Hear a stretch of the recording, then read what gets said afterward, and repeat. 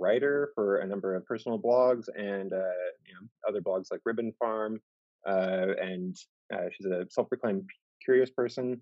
I sort of came to know her as being the cypherpunk neoliberal from Justin Murphy's podcast.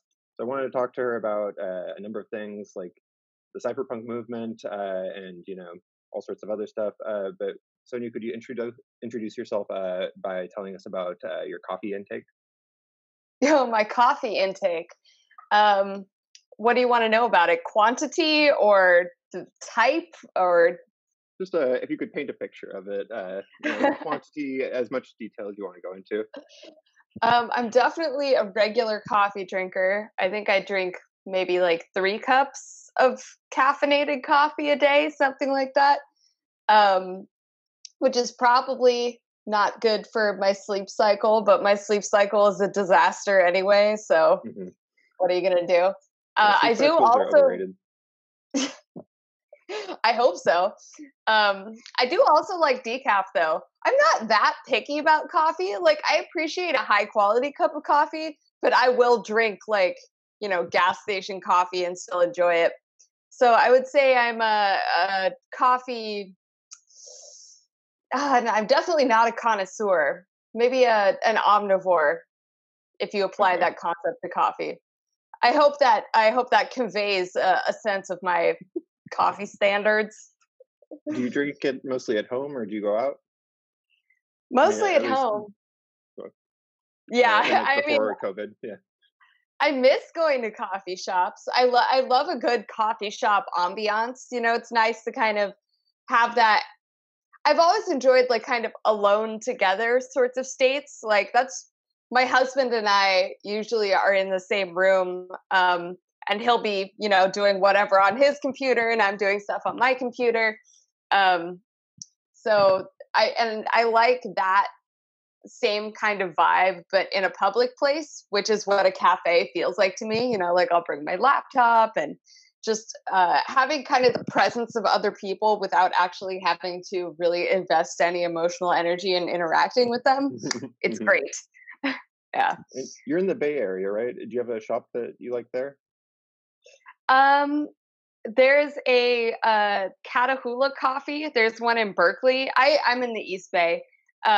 Is probably my favorite coffee shop, and it's also a roastery, and they have really great beans. So I would say that's probably my favorite coffee overall. And yes, I live in the San Francisco Bay Area for better or for worse. I am lucky because my parents have lived here for a long time. I grew up around here. So my husband and I rent an apartment from my parents, which is what makes it like viable for us to live here. It's Nice. just so expensive. Yeah, I'm sure. Um, Uh, well, since we're talking, there's about to be annoying yard work. I hope it doesn't fuck shit up. But since we're talking about everybody's favorite stimulant beverage, I was looking back at your writing when I was gearing up for this, and I saw that you did a post on nootropics that was sponsored by some sort of modafinil place. And I'm curious if you've yeah. had any recent run-ins with nootropics that have been positive or negative, or um, where you at with that? I've kind of concluded that the nootropics that actually work are kind of already integrated into our society. So mainly caffeine and nicotine. Those are like by far the highest impact nootropics. They're also not coincidentally super addictive.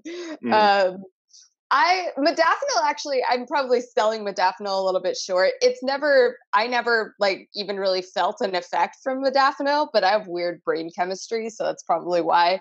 I know people who use it as like a productivity enhancement. Um, and then everything else is kind of, it's like nutritional supplements, kind of like mhm. it's sort of iffy whether is it placebo? It's hard to tell, and everyone's experience is very like n=1. So I don't know. Um, I do think that caffeine and nicotine are high impact, though. And I think like nicotine in particular, you can use safely with like lozenges or whatever. Although a lot of people get nausea as a side effect, so Mhm. your mileage may vary. I think in general, nootropics, like, it just kind of turns out that the things that work the best our ancestors figured out and decided to integrate into their daily lives already. So, Hmm. I'm yeah. curious, as somebody who's like got a different perspective on that whole scene besides myself, and I'm a nootropics enthusiast. I like make my own little things. I Oh, what's your come up on stack? it. Oh man, I've right now I'm doing something called Breakfast of Champions. It's just like a kitchen sink stack, basically, all sorts of stuff, but mainly like amino acids and like rhodiola, that type of thing.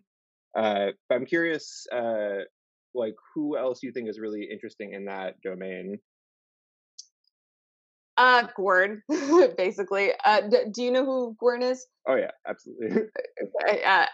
For anyone who's listening who doesn't, Gwern is a kind of independent researcher who is sort of staggeringly erudite.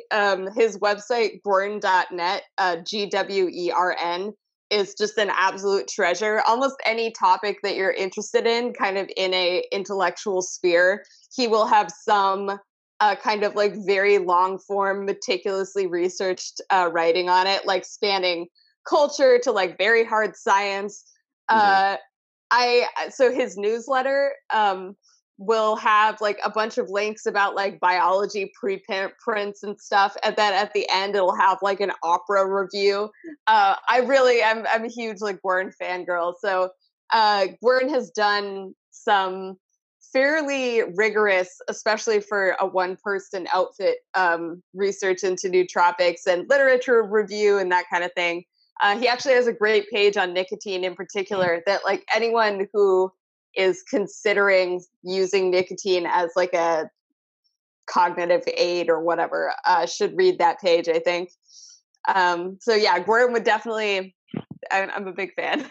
Yeah, I love his page for sure, and yeah, when I saw that he reviewed opera, I felt very validated that he rated one of my least favorite operas because I'm not into opera really, but he rated Vodsek the lowest, and I just felt a great sense of correctness. You were Um, like, yes, I'm vindicated by the master. Indeed, yeah. And man, yeah, I don't know how he crunches those numbers for the N of one stuff, but like if you see like James Fadiman's response to his like microdosing thing, it's like he just has respect for whatever's going on statistically. Um but cool. Yeah, Gordon has like double blinded himself in experiments. Or can you double blind yourself? At least single blinded, which Yeah, is an something like that. impressive level of effort. I'm definitely too lazy to do stuff like that. Yeah. Um well, that sort of, I guess, like bridges us into the main thing that I wanted to talk to you about, which is like cypherpunk culture. And I also saw that you have a lot of write ups about cyberpunk, and um, I was wondering if you could a spell out the difference and b sort of give me a sense of what interests you about the contemporary cypherpunk scene. So, the difference between cyberpunk and cypherpunk. Cyberpunk is kind of more of like a media thing. It's much more focused on aesthetics. There's definitely overlap though. Like the cypherpunks are very cyberpunk. Um, Most cyberpunk stuff isn't particularly cypherpunk, but there is some overlap. Like the Cryptonomicon say would probably fall into both camps.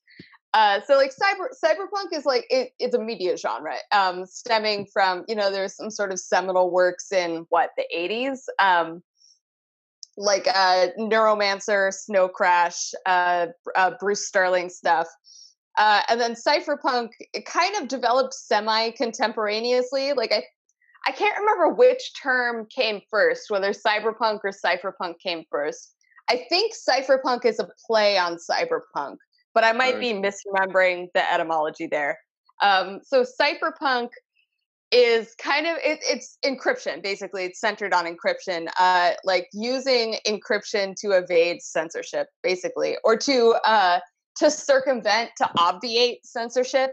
And it's interestingly kind of spread from being mainly focused on communications to encompassing money, and now guns, as the like 3D printing guns movement has really taken off. Well, it's not. It's funny. It's funny to me that 3D printed guns is sort of the description that has stuck, despite it being really much more similar to CNC milling. I guess 3D printing is just like the term that is most. Well, I guess they're. I don't know. Anyway, that's kind of beside the point. So cypherpunk, kind of the cypherpunk stack would be like Tor, Signal, Bitcoin. It's these technologies that don't rely on a centralized third party to be able to communicate or transact. And the idea is to, when the internet was kind of first coming on the scene and developing, there was a lot of idealistic energy around like, the state is going to be is not going to matter in this new cyberspace realm. And that turned out to be not really quite correct. But it's like the goal is still useful and it still drives a lot of useful work. Like I think Bitcoin in particular, like right now, Bitcoin is by far the most active cypherpunk scene. But there are also, there are peripheral things like, PGP. PGP is like the foundational cypherpunk technology. I don't know how good of an intro that is. Like, feel free to ask any follow-up questions that come to mind. Yeah, for sure. I think it was you that tweeted about Sci-Hub being like kind of like a beacon of cypherpunk success or something like that. Was that you? I don't know if it was me who tweeted that, but I do agree with that. Sci-Hub is a really interesting combination of it's a website, right? Like it's an interesting combination of decentralized and centralized because it is a centralized resource. But every time one of the websites gets popped, like a new one comes up, and it's kind of a like international regulatory arbitrage play where like the internet, you can access websites that are hosted in like Russia, on the internet, regardless of where you are, assuming that you have, relatively free internet access. Free as in freedom, not free as in beer. And it's I would love to see Sci-Hub like be an actual protocol. But I guess it would just use BitTorrent or something like that. Yeah. You don't really, yeah. But Sci-Hub is great because it's so much more convenient than actually pirating stuff, like manually pirating stuff. Library Genesis is another kind of similar project that is really great. Cool. I'm unfamiliar with that. It's kind of like Sci-Hub, but for books as opposed to papers. Okay. Yeah, I'm definitely very pro piracy. I don't really bother to pirate anything myself, but which is, why most people aren't that into piracy because you have Netflix or whatever, so why bother? Right. Out of curiosity, are you mostly like a PDF person or are you into physical books or like how do you think about that? I'm much more physical books. I hate reading PDFs for the most part. Like I just find the form factor really terrible. And I love the tactile experience of physical books. I read a lot of ebooks. My phone, it doubles as an e-reader. So I read a lot of ebooks on the Kindle app, which is like another thing where I've definitely made the trade-off in favor of convenience. Like I once went through the rigmarole of getting all of my books off of Kindle, and stripping the DRM and everything. And it was just such a huge pain in the ass. Like, it's just really not worth it. So I buy hard copies of anything that I really, really care about. I went through a phase where I kind of wasn't reading or buying physical books at all because they just take up so much space, and ebooks are so convenient. And I like being able to highlight really easily and then like go have like a repository of things that I've highlighted that I can copy and paste. That's really convenient. But physical books are censorship resistant in a way that ebooks aren't, like Amazon is not going to be able to yank things off of my literal bookshelf in a way that it is with ebooks. And I'm expecting the censorship regime in the United States to get a lot worse. And I've been expecting that for years, but it just like keeps coming true. So I think it's going to keep ramping up. And I really, the works that I care about the most, I want to have in hard copy. But Gotcha. of course, there there's a limit, right? Because they take up a lot of physical space. Definitely. It's funny because I came to terms recently with being somebody that I guess has the exact opposite preference. Like, I appreciate books for just like their value, and like I agree that they're really nice, but like I love the immediacy of a PDF. Um, Mm, I respect that. I wish that I liked reading PDFs because the PDF hoarding thing is also very appealing. I even kind of hoard PDFs despite not reading them. So I mhm. can't imagine what it's like as someone who actually reads them. You must have like massive folders of them. And they're all terribly indexed too, like and then you're just like, what is this? One point dot whatever. Um, So I'm also curious. You talk about like the aesthetics of cyberpunk. What are your favorite parts, aesthetically speaking, of the cyberpunk movement? The aesthetics of cypherpunk. Hmm. I mean, I love a good like bare bones HTML page where it's like plain text or something, or it's like a text file. Um, and I mean, there is a lot of overlap. I think both movements draw inspiration from each other. Like the cyberpunk writing has a lot of cypherpunk stuff in it, um, and cypherpunk projects definitely take inspiration from cyberpunk aesthetics. Uh, it's like yeah, the cryptocurrency world. So I used to work at the Zcash Foundation. So the cryptocurrency world is definitely a big reference point for me. But I would say like in both cases, my what I like about them is the high tech, low life aspect of it, which is that's like the cyberpunk tagline is what makes something cyberpunk is the high tech, low life.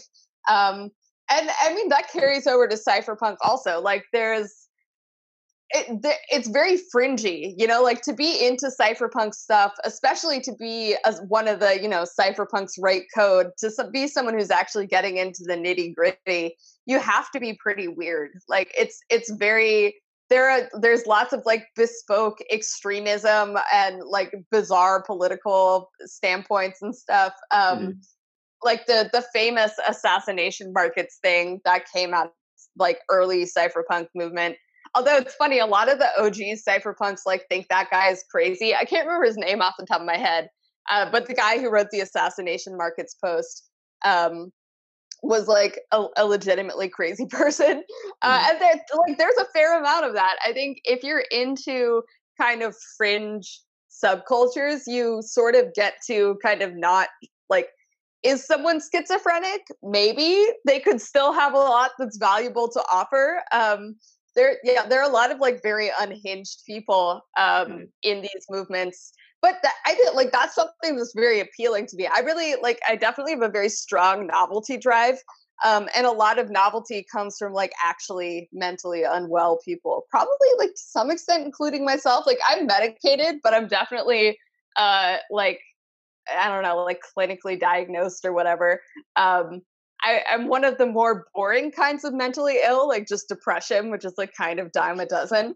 But I have a fairly high tolerance for actual legit insanity. But I mean, it does top out at a certain point. Like someone has to be somewhat tethered to reality to be interesting. Like one of my mutuals on Twitter, or my former mutual, he got banned, has like fully lost his mind to the extent that it's I mean, it's like uncomfortable to interact with him because you don't know. It's like you're. I don't know how he's functioning as a like normal person on a day to day basis. It's like on the level where you're like, is your family aware that you've completely lost your marbles? I don't know, and that's kind of, I guess, the nature of the internet. Wow, this answer really went off the rails, but I mean, maybe that's representative. uh, no, that's great. You mentioned PGP, and I'm just curious. Like I've long been a PGP person, but like I don't know if it's because Signal's around now, but like I feel like anytime that I try to use PGP with anybody that I know is capable of it, then they're just like, nah, I don't want to. And like I guess it's tedious, but like It um, is tedious. it's not that tedious. I think it's like the combination of tedious and having like zero practical ROI. Like, you don't get any immediate benefits from using PGP, just the kind of abstract, like I'm harder to spy on benefit. Um, I am very lazy about that stuff. Like I use Signal. Signal is Mhm. easy to use. So Totally, yeah. Yeah, it's yeah, just the blue version of messages. kind of. And then I mean, I use Tor occasionally. I mostly use Tor when there's like something that I have to use Tor to see.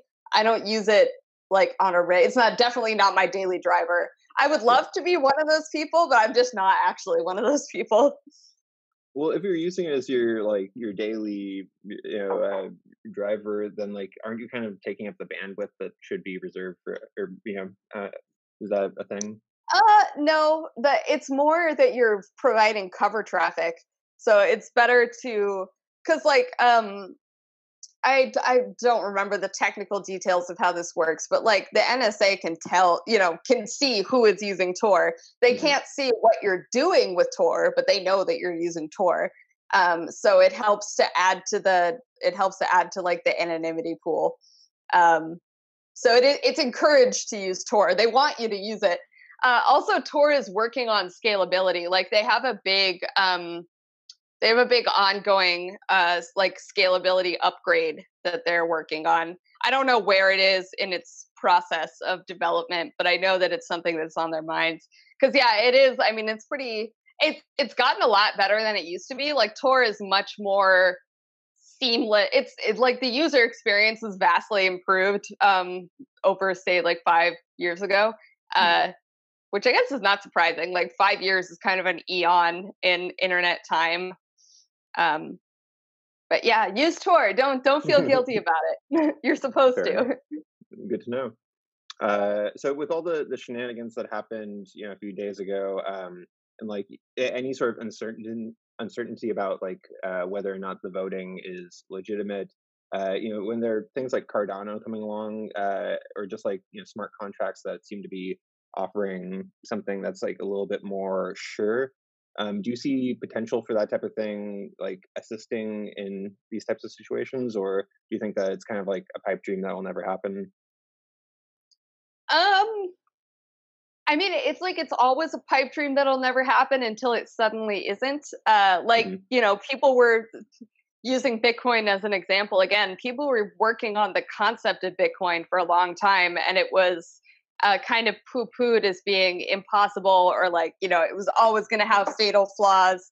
Uh, and Bitcoin does have flaws. Don't get me wrong, or rather, it has like trade-offs. But it doesn't have fatal flaws, as evidenced by its like continued success. So I think I would expect kind of the same thing with electronic voting.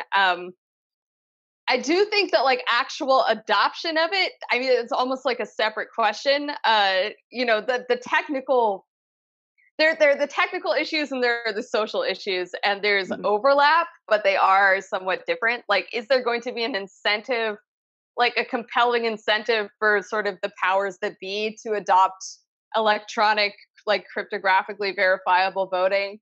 I don't know. I really don't know. Maybe Hmm. eventually. I would expect smaller countries to go for it first versus the United States.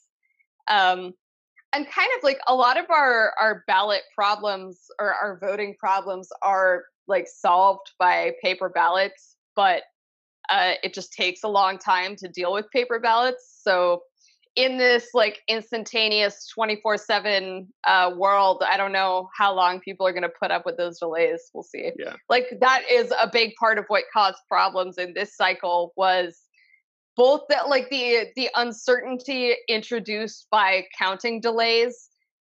Like as someone who actually like does communicate with people on either side of the aisle, like sometimes you get vilified for this. Like, is someone going to get mad at me for knowing what the people who think the election was stolen think? I don't know.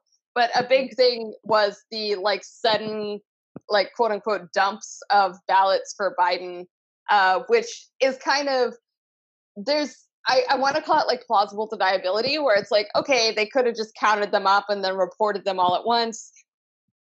I don't know. Like, I don't want to litigate the election security stuff, but Are we going to get better elections? Probably not. Like I would bet against it in the near term. I think eventually we'll get some kind of upgrade. It'll probably be shitty though. Like I just don't expect anything to go well in that realm. Yeah, I feel like having like a mathematician or like a cryptographer, save the day sounds like the dream, but alas. Maybe in Um, a novel. yeah, in a different multiverse. So you like weird subcultures, and you seem to enjoy, as you say, people with beliefs that are orthogonal to yours. Um, what was I going to ask about this? I guess like the cypherpunk stuff and like open source. I feel like there's some overlap with like kind of like the occult and chaos magic-y type stuff in the weird subculture space. Like, I think you like, I think we're mutuals of liminal warmth, and that seems like Yeah. I'm curious about the weird subcultures that use or where there's crossover here in your travels. Interesting. I mean, there are technologists who are also interested in magic and the occult for sure. Um, I don't know if there's more crossover with sort of like say the open source ecosystem versus other spheres. I think if you're into astrology, you're probably also into tarot, and the effect is much weaker for like if you're into um, I'm trying to think of like if you're into like Linux or something, you're it's much less likely that you're also into magic.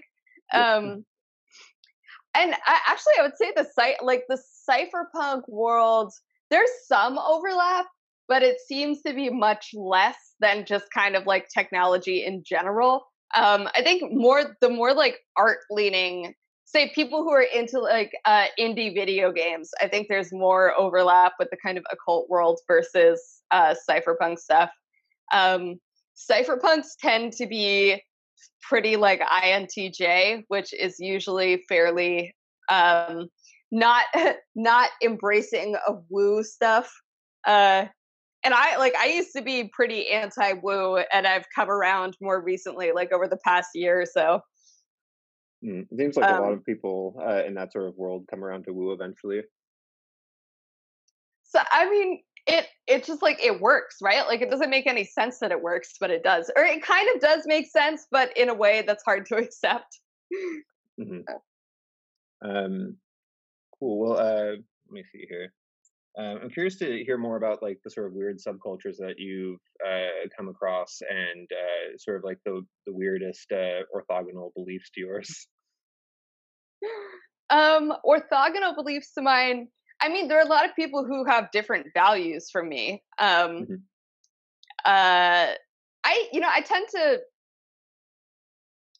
I tend to get along with like, or I guess the areas that I'm interested in have a higher concentration of like crazy right wing people than crazy left wing people. Although there's definitely some of both. Hmm. Um, so I associate with a fair few like hardcore anarcho capitalists.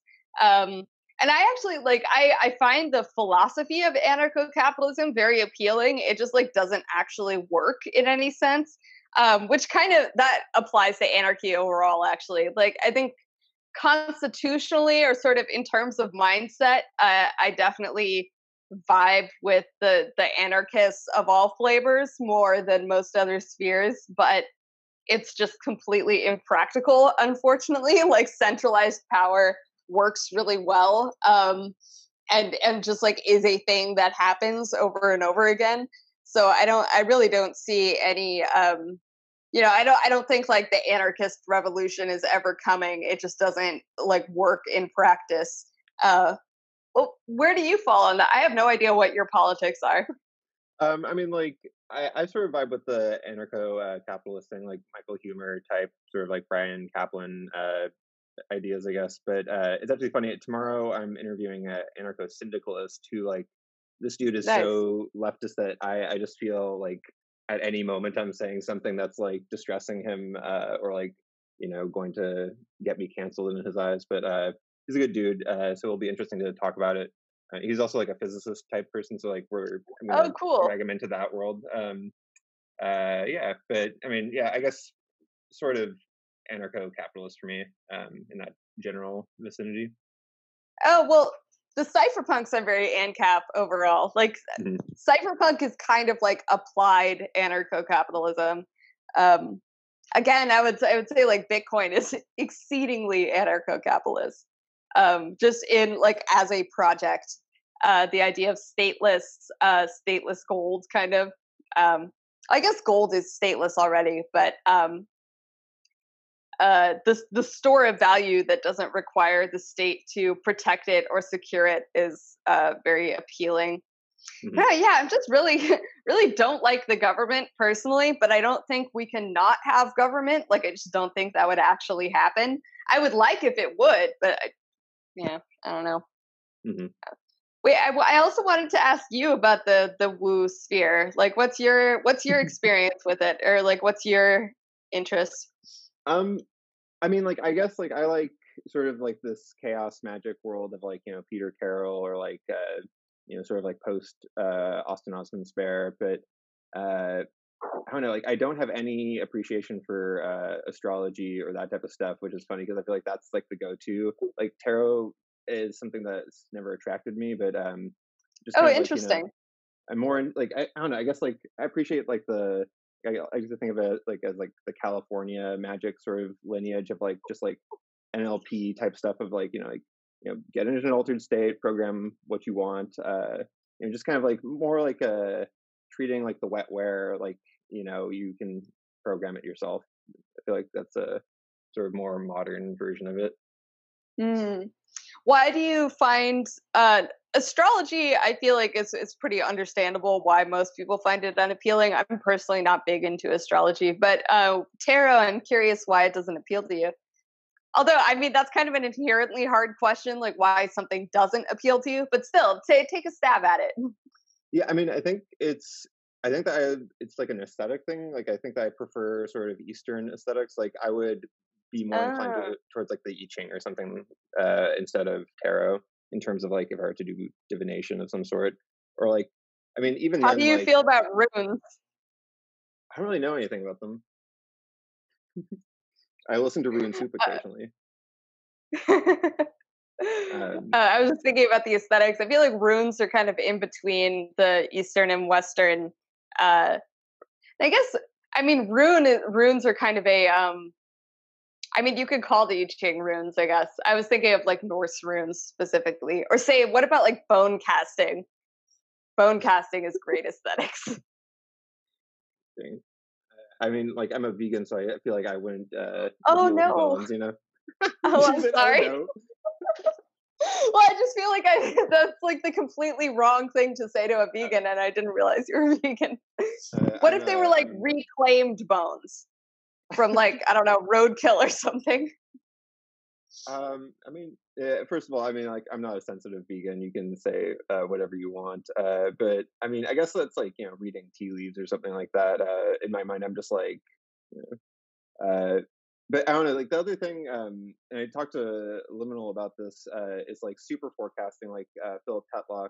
Like, I'm not that capable of doing that type of stuff, but it's kind of an interesting parallel to divination. Yeah. It's sort of like it's like autist divination, which is kind Yeah. of beautiful in a way. Hmm. Yeah, I try not to predict the future. I like with mixed results. Sometimes I end up trying anyway, but I try to not try to predict the future. But sometimes I end up like trying to predict the future anyway, and I usually regret it. Like now I'm thinking in this conversation, well, no, I think censorship continuing to ramp up is like a prediction that I actually do feel pretty comfortable with. But for the most part, I try to limit it because it's just really difficult. Like the future is very weird and non-linear and like all kinds of shit happens. It's hard to foresee. And I hate being wrong. So if you limit your predictions, that really cuts down on wrongness in a way that I find helpful. If you were to put like a probability on censorship becoming like a full issue, what would it be? I mean, I guess that's a hard target to pin down, but Yeah, I'm not sure how I'd calibrate. Like what would be the trigger condition there? Um I'm trying to think of something specific that I would predict happening. This is the thing, like I inherently recoil from that idea. Like I like predicting the generality where I can like factor anything that happens that like fits a particular pattern. I can be like, see, I was right. But if I have to predict something specific, I think I would just like punt on it and say like, no, I can't predict this specific things. I don't know how it's going to play out exactly. Like I think we're going to continue on this trajectory. Um, but that's, I mean, that's really easy to say, isn't it? Like, oh, thing that's already happening is going to keep happening. Well, Hmm. wow, you're a genius. Like, that's never happened before. Um, yeah, like I would be really shocked, say, if section maybe this is like a negative prediction. I don't think that social media becoming common carriers will happen. That seems exceedingly unlikely to me. So like how say your phone service is at least not supposed to deny you or like to censor people based on what they talk about in their phone calls. um I would be absolutely like gobsmacked if that kind of protection came to something like Facebook or Twitter. I would say there's like almost no chance of that happening. In terms of OPSEC, besides PGP and like Tor and like Signal, is there anything else in the sort of like cypherpunk toolkit? Hmm. I like OPSEC. I would say that the most important thing about OPSEC is threat modeling, which is not really a technology, but just like a mindset. Mm. Which is kind of like what are the realistic or like what are the actual risks that you're running and how can you mitigate those specific risks? So like for me, I like my personal OPSEC is like I use a password manager. It's like really boring and typical. Hmm. Um, I have I have like a couple of email addresses that I don't use publicly that I only use for stuff that I want to like either not have under my own name or have be like hard to guess. uh you should have two-factor authentication on like most stuff. And it shouldn't be SMS two-factor. This is kind of like I would say those things are actually way more important than like Tor or Signal. Is just like securing your accounts. I don't post pictures of my of where I live, like the skyline around where I live, because I don't want to get stalked. Um, like it probably wouldn't be that hard to find me if someone were really motivated, but I don't want it to be easy. Mm. Like I live in the San Francisco Bay Area, but I never say the exact city that I live in online. Um, so this is tailored to what the risks are to me personally, or at least as I've assessed it. Like I'm like pretty much zero worried about like nation state kind of level stuff, especially since like actually securing yourself from nation state access is really really difficult. Like if you read about say Snowden's OPSEC, it's fucking ridiculous. Like it's just way too much work. Yeah. I really don't want to do a lot of work.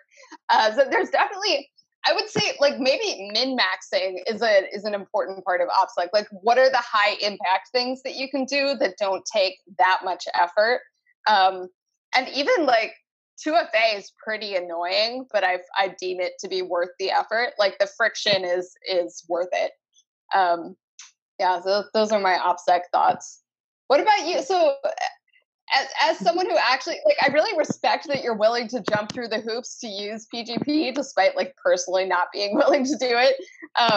What is the perceived benefit to you? Why do you bother? It's funny because like a lot of the time when I use it, I'm not even like covering up sensitive information. I feel like I just get like a cryptography dopamine hit kind of. Uh, I mean, I I mean, don't know. cryptography is really awesome. Like, it's Yeah, super super cool. yeah. I mean, it's funny. Like to bring it back to the magic thing. Like it's kind of like the hermetic seal on something, and so like it's good to know that like it you have that power to like enforce privacy. Um, that's funny also because like I don't know, like I have some sort of uncertain feelings about privacy because like um I don't know, like, I think if we all had reduced privacy, it might not matter as much, like, Mm, like some of the stuff that like Audrey Tang talks about. Um, I'm not familiar. she's like a I guess a digital democracy person in Taiwan, and so like Oh, they're just using a lot of like new technology to I guess improve the democracy. So I don't know. I don't know where I'm going with that, but yeah, I think that PGP is like easy enough for me. I'm the type of guy that like just has text edits open, so it's like easy to just. Um, but then again, Signal's there. But it seems like yeah. people don't want to get on Signal. Like you have to convince them, and so like I sort of like I'm like you can join the cool kid club of music Signal, or you can join the extra cool kid club of PGP. And I've gone maybe two converts. Interesting. Um, yeah, I like the idea of PGP as the kind of hermetic seal. And I wonder if that's sort of the main usage of, well, probably not the main usage of PGP, because then you would also like, I mean, some people do use it seriously, like as actual, securing information kind of stuff. I wonder if like, as far as I know, transacting on like darknet markets, you still have to use it. Um, Mm. I don't know. That's another thing where there's just so many hoops to jump through. Maybe if weed wasn't legal in California, I might use darknet markets. But actually, probably I just wouldn't smoke weed. I don't know. Interesting. I'm Okay. definitely lazy. Like, uh, I do not deserve any cypherpunk cred, by the way. Like, I just know a bunch of cypherpunk people, but I kind of don't do any of it myself. Like, I don't write code. So if cypherpunks write code, then I definitely don't count. It's funny getting the sense of your coffee consumption and your like I guess how important weed is to you really fills out my model of who you are. Well, I haven't.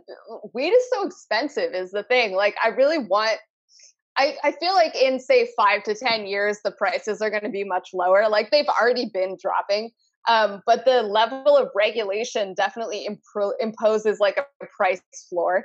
Um, and I don't have like. I wish I knew like an actual dealer or something so that I could buy like bottom barrel weed for cheaper. But so I haven't been smoking at all recently, just because it's expensive, and I'm trying to live frugally, relatively, as frugally as you can while living in the goddamn Bay Area. But Totally. um, yeah, I do miss it though. I bet weed is definitely my favorite drug. Like it's so nice, it's just so mellow.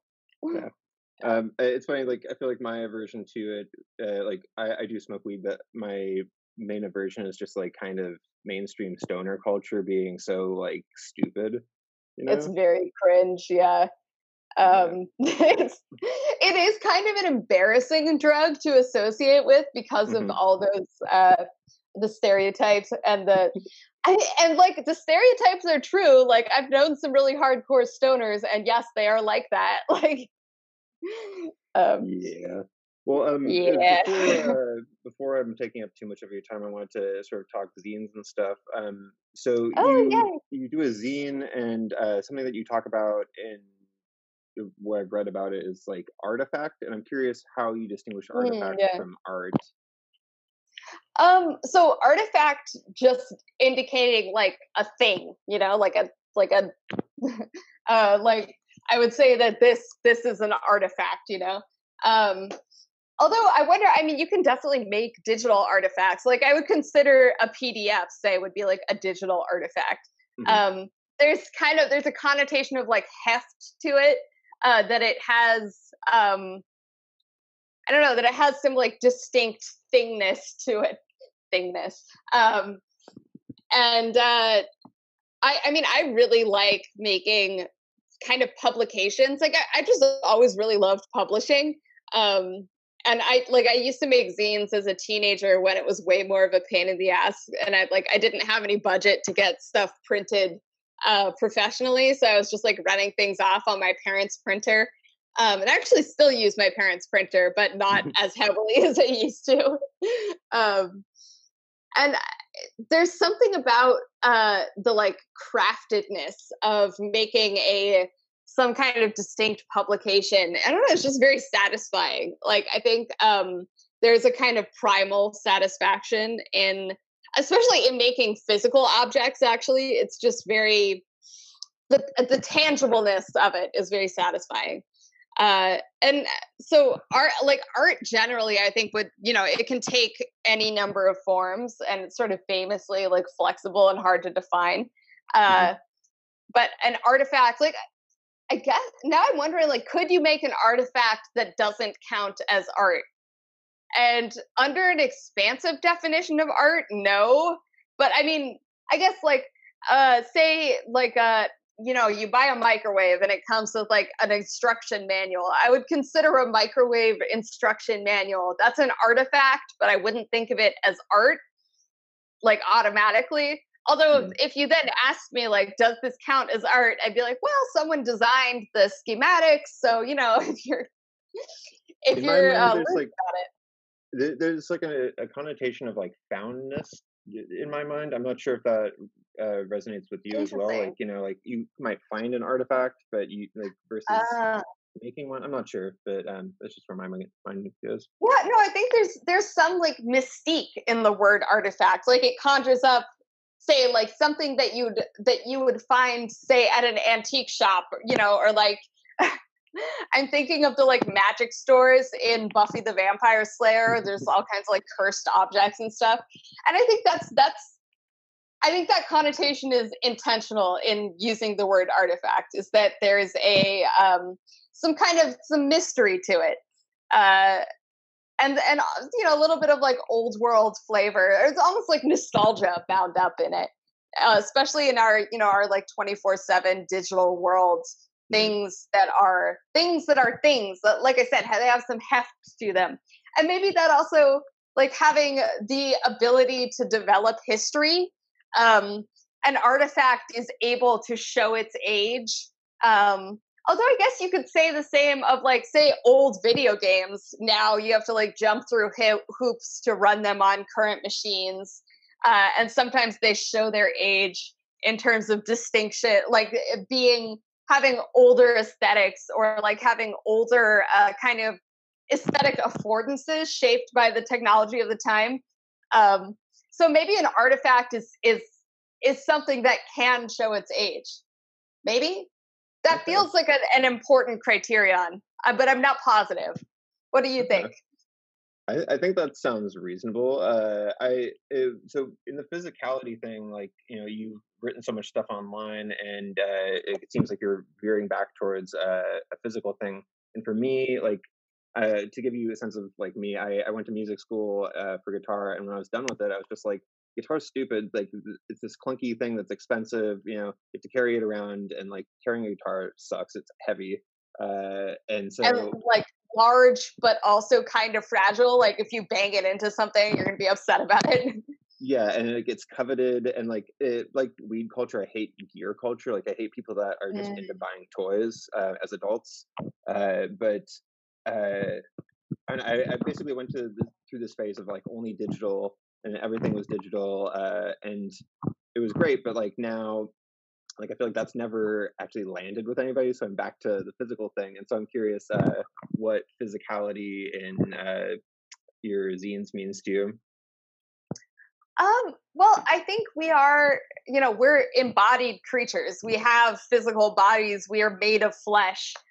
Even our cognition is flesh. Mhm. As far as I can tell, it's all up here. Um, or then that gets into like how much of your hormones are part of your cognition. But anyway, ignoring that.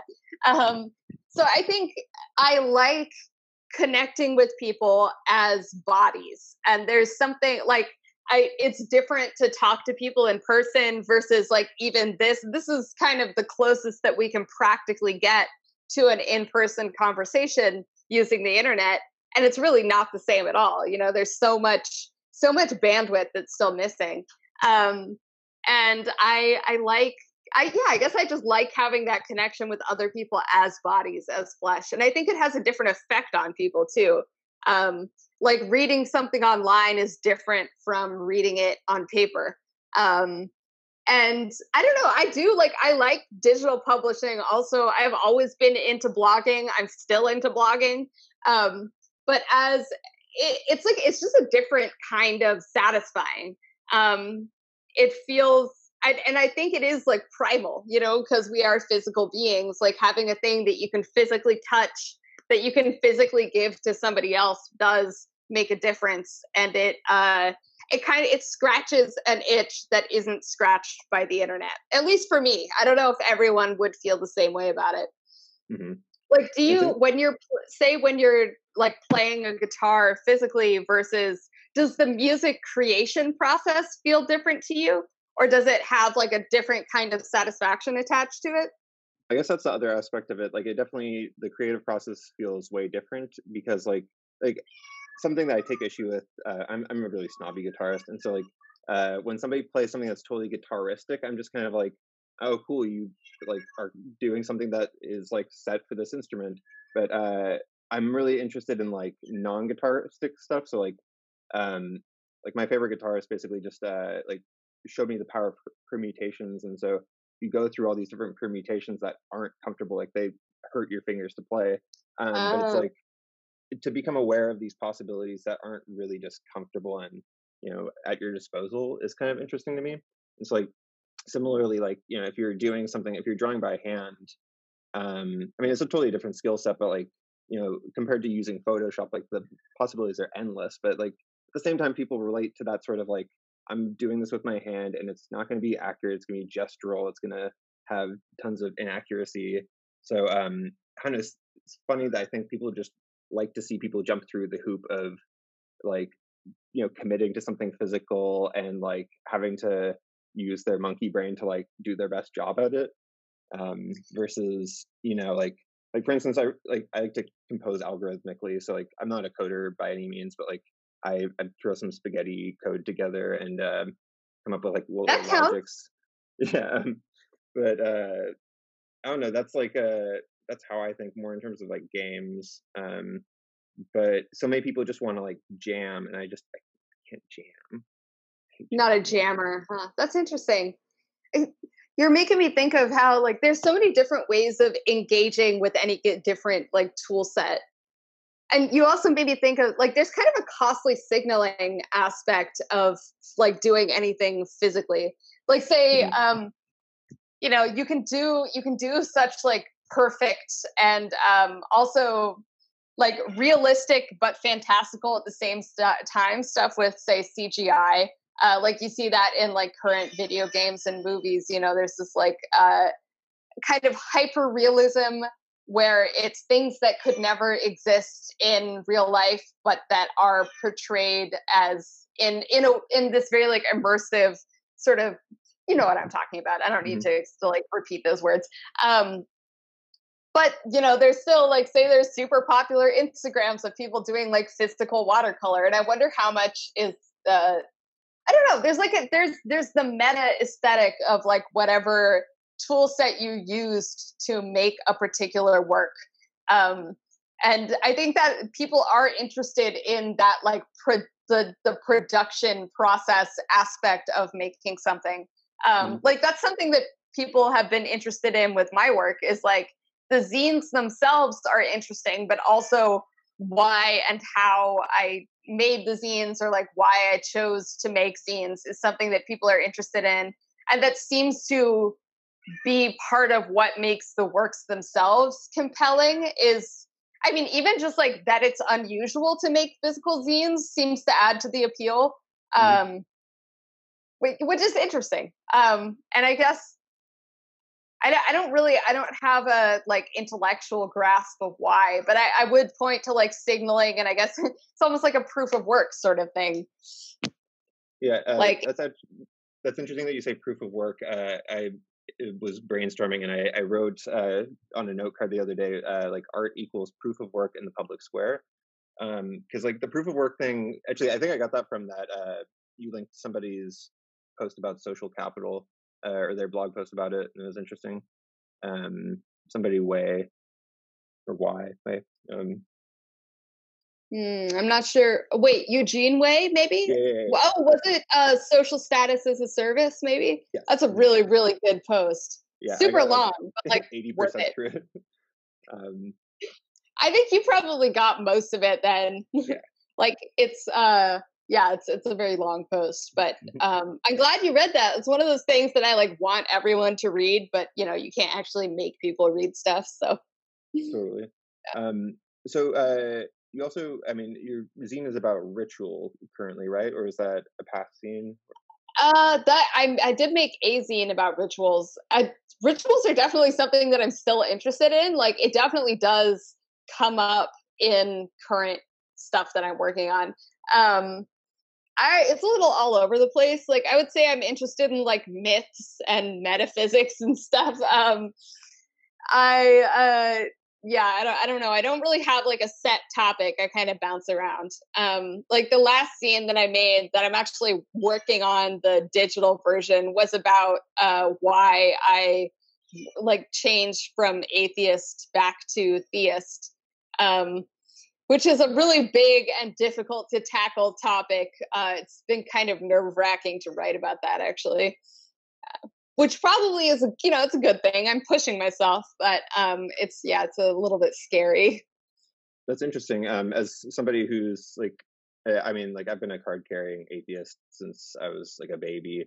Um, but I'm curious to hear about your shift back to theism, and also like, you know, I came across you through Justin Murphy, and I saw that he did a pod today, and they were talking about Bitcoin, and they're talking about it in terms of religion, which was kind of interesting, you Mm. know, like how it requires faith, and I feel like a lot of their Christian references were just lost on me. But I'm curious to hear about, or is this scene out already, or no?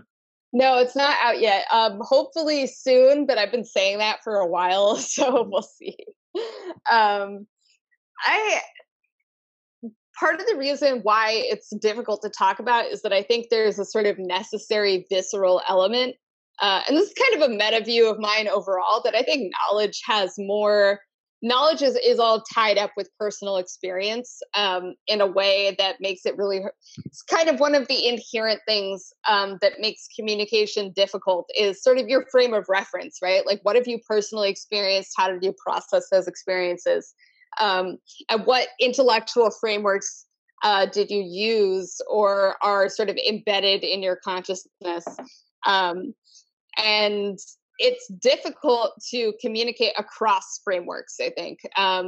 So that's, I mean, and that's been kind of one of my goals is to try to go across frameworks, across sort of like I maybe like a way to think about it would be like say Western philosophy versus Eastern philosophy, right? Like there's a lot of overlap in the topics that are being addressed, kind of the underlying realities that are being processed, but there's different vocabulary, different sort of different concepts are brought to bear. Um, and it's like the shape of the concepts, you know, like there will be a lot of overlap. Say like you know, like samsara and the Christian notion of sin. You know, there's a lot of overlap in those concepts, but they are different in their sort of their edges. Like what they exclude versus include is going to have like a different shape. And trying to talk about the underlying realities um, without you know ending up getting distracted by the concepts, that's really difficult. Like the vocabulary really shapes how we think about things. This is all very meta. I guess I'm kind of avoiding your object level question because it's hard to talk about.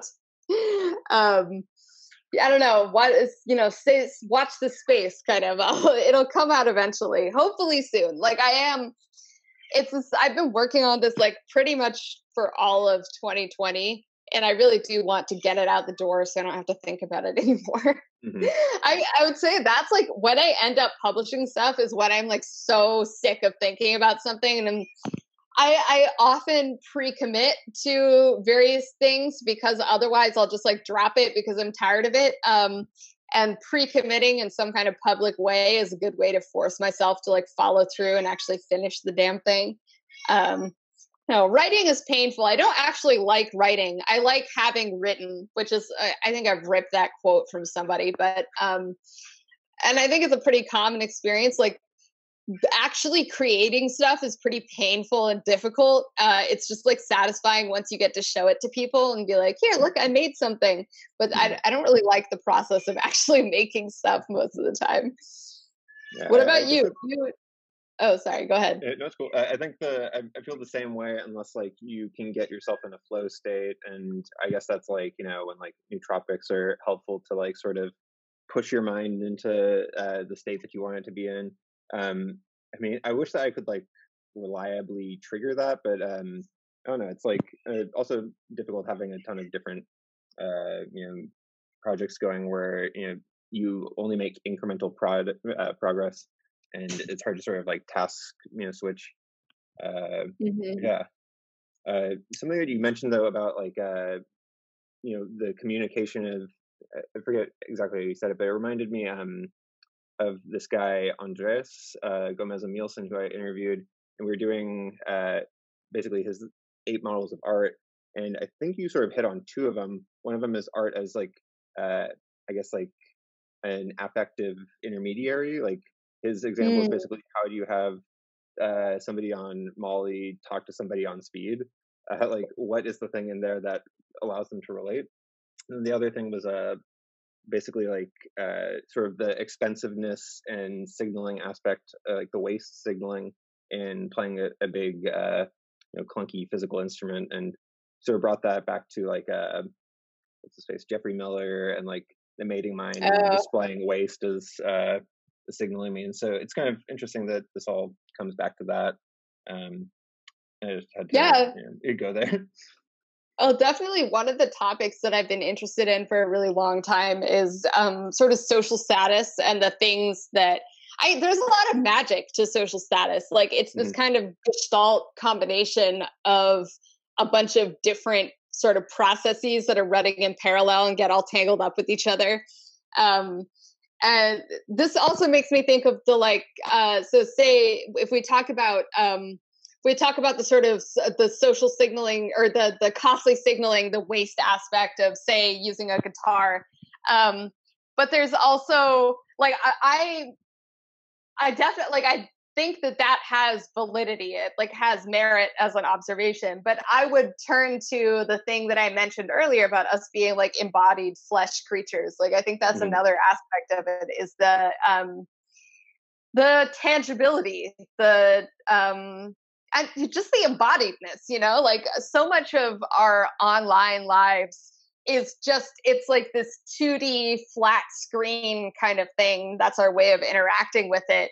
uh, but that's we are we're 3D creature. Well, actually we're 4D because we move through time, but you know what I mean. Mhm. We're 3D creatures and we want 3D experiences. We sort of we evolved in 3D, if that makes sense. And yeah, so I think that's it's just part of what we want, like instinctively, is to have physical experiences and do physical things. Yeah, that makes sense. And I mean, like music being like a temporal thing down to like the micro timing of it, but also like being a spatial thing. Like I guess if your sense of spatialness or space is just headphones, like left and right, it's just 2 dimensions versus like being in a room and having like however many plus time and I don't know, interesting. Well, feel like we should wind this up. I'm curious if you can give me sort of like a sense of any recommended media diet stuff, or like any amazing blogs that you think I should check out, or other listeners should check out. Ooh. This is kind like semi orthogonal from the stuff we've been talking about, but whenever I get asked about like good blogs, I mention it. Rootsofprogress.org. Um, this guy, God, I'm blanking on his name right now, which is terrible because we've met in person several times. Jason something. Anyway, rootsofprogress.org. He's done a bunch of research, like reading old books and giant PDFs and stuff about how we got to our current industrial, like very wealthy society, and what, what inventions were necessary, what kind of economic progress, or what economic affordances had to develop for certain technologies to actually reach, everyday life. And it's really interesting to dig into. He's a very accessible writer. Jason Crawford, that's his name. All right, got it. And Jason is a really nice guy also. So I really recommend that website. It's really interesting. A blog that I've been reading, I'm reading the backlog right now, is ballantorcastle.blogspot.com, which is written by a guy whose name I completely don't know, who is restoring I think it's a medieval castle. I want to say medieval, in Scotland. And it's his blog about the restoration process. And it's just really interesting. Like, it's a window into the past filtered through the present. And actually both of those blogs are windows into the past filtered through the concerns of the present. And both kind of hit themes of like heritage and also like how to thrive, and the Ballantor Castle one is a very sort of personal perspective. It's this one guy's crusade to revive this building and bring it back to its former splendor, where Roots of Progress is looking at like a society-wide kind of perspective on how can we get our flying cars, right? The things that we dreamed of, how can we actually make those happen? And it's sort of two different viewpoints into that quest, which is a very long-standing human concern. So those are two websites that I'd recommend. Cool. Any sort of media in like the music or film or anything like that that's more artsy?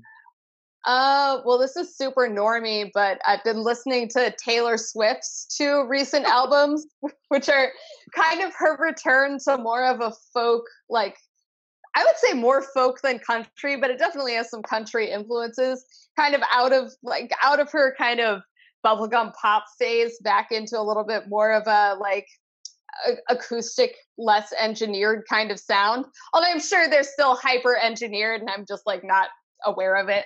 But I've really been enjoying those. It's fun. My music taste is very like top 40. So the artists that I was obsessed with in 2020 were Black Bear and Skizzy Mars. So, for what it's worth. It's funny that you mentioned Taylor Swift. The last person I interviewed is this guy who has a project called Money Hammer, which is like a death metal project that he's like an actuary and he teaches personal finance through the death metal project. And, that's amazing. Interestingly, when I asked him, he mentioned his love of Taylor Swift. So second podcast in a row where that's come up. Podcast listeners clearly got to check out Taylor Swift. You heard it here. Where can people find you, and what's your like Twitter stuff for? Oh yeah.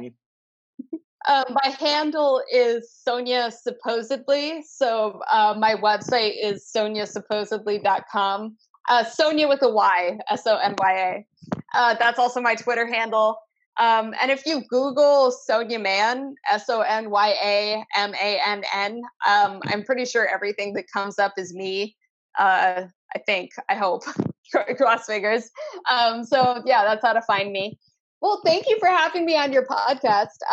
We covered a lot of territory, so I hope people enjoyed the journey. Yeah, I hope. I mean, I like to go all over. Keep it multidisciplinary. So, cool. Well, thanks for joining me, Sonia. It's been fun.